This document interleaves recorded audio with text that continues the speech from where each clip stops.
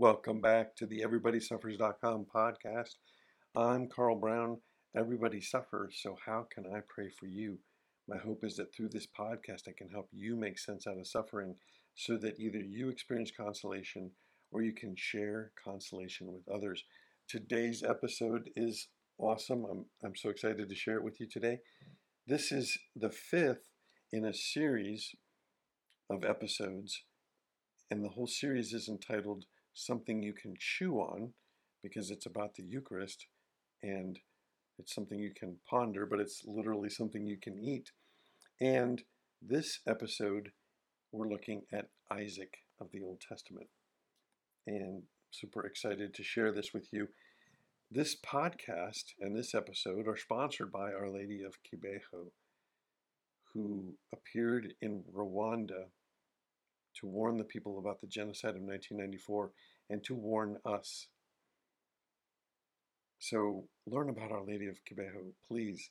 And the first 7 episodes of this podcast are full recitations of the Seven Sorrows Rosary, which Our Lady of Kibeho reintroduced. So pray the Seven Sorrows Rosary.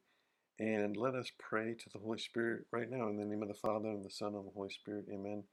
Come, Holy Spirit, fill the hearts of your faithful and kindle in them the fire of your love. Lord, help me to say only what you want me to say, and help me to forget whatever it is you don't want me to say. Our Lady of Kibeho, pray for us. Our Lady of Sorrows, pray for us. In the name of the Father, and of the Son, and of the Holy Spirit. Amen. Today we're talking about Isaac from the Old Testament and what it can teach us about the Eucharist. And there is a covenant here. It's a little different than the other covenants. I'm going to just read this because we can forget what this is about. This is chapter 22 of the book of Genesis. After these things, God tested Abraham and said to him, Abraham.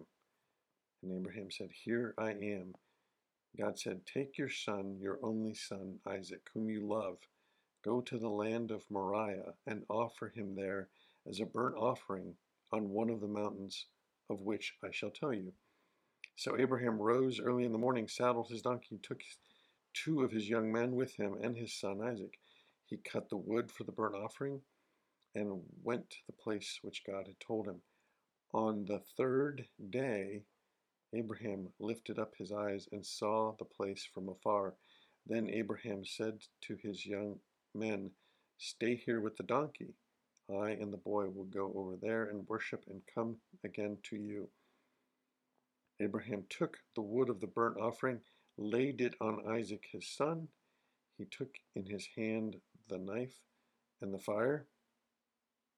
So they both went together. Isaac said to his father Abraham, My father. Abraham said, Here I am, my son. Isaac said, Behold, the fire and the wood, but where is the lamb for a burnt offering? Abraham said, God will provide for himself the lamb for a burnt offering, my son. So they both went together. When they came to the place which God had told them, Abraham built the altar there and laid the wood in order and bound Isaac his son and laid him on the altar on top of the wood. Then Abraham reached out his hand and took the knife to slaughter his son. But the angel of the Lord called to him from heaven and said, Abraham, Abraham. And he said, Here I am. And he said, Do not lay your hand on the boy or do anything to him. For now I know that you fear God, seeing that you have not withheld your son, your only son, from me. And Abraham lifted up his eyes and looked, and behold, behind him was a ram caught in a thicket by his thorns. And Abraham went and took the ram and offered it up as a burnt offering instead of his son. So Abraham called the name of that place, The Lord Will Provide. As it is said to this day, On the mount of the Lord it shall be provided. Okay, what an amazing story, because there's so much in this story, and there's so much that points us to Jesus and the Eucharist. Jesus is the Son. He's the beloved Son, just as Jesus is the Son of God. For God so loved the world that he gave his only Son. Isaac carries the wood up the mountain, just like Jesus carries the cross up the mountain. God says, go to, I'm looking through the text to see, to the land of Moriah. Where's the land of Moriah? Well, if we look in the book 2 Chronicles chapter 3, verse 1, Solomon began to build the house of the Lord in Jerusalem on Mount Moriah. So, Isaac was taken as a sacrifice on the mountain that later Jesus would die on, nailed to the wood of the cross as a sacrifice. It's amazing. Jesus is the Lamb. Isaac says, where is the Lamb? Abraham says, God will provide for himself the Lamb. And then Abraham spies a, where is it? A ram caught in the thicket. And then they sacrifice the ram. But that's not what Abraham said. Abraham said, God will provide a lamb. Jesus is the Lamb of God. Jesus is the one who carries the wood up the mountain of Moriah.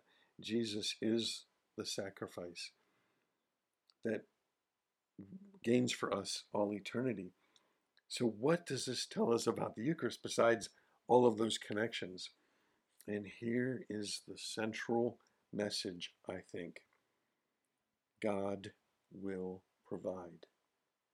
The message of the Eucharist is providence. We learned earlier in the third episode of this series, Melchizedek was the priest of the king of Salem. Well, this is where he was the priest, in the land of Moriah. And Abraham says God will provide for himself the lamb. That's in verse 8. But then in verse 14, so Abraham called the name of that place, the Lord will provide. As it is said to this day, on the mount of the Lord it shall be provided. What does the Lord will provide sound like in Hebrew? It sounds like Jeru. And that place, Jeru, and the place where Melchizedek was king, Salem, come together to form Jerusalem. God will provide. And in the Eucharist, God will provide. We say this in the Our Father, even if we don't realize it. We say, give us this day our daily bread.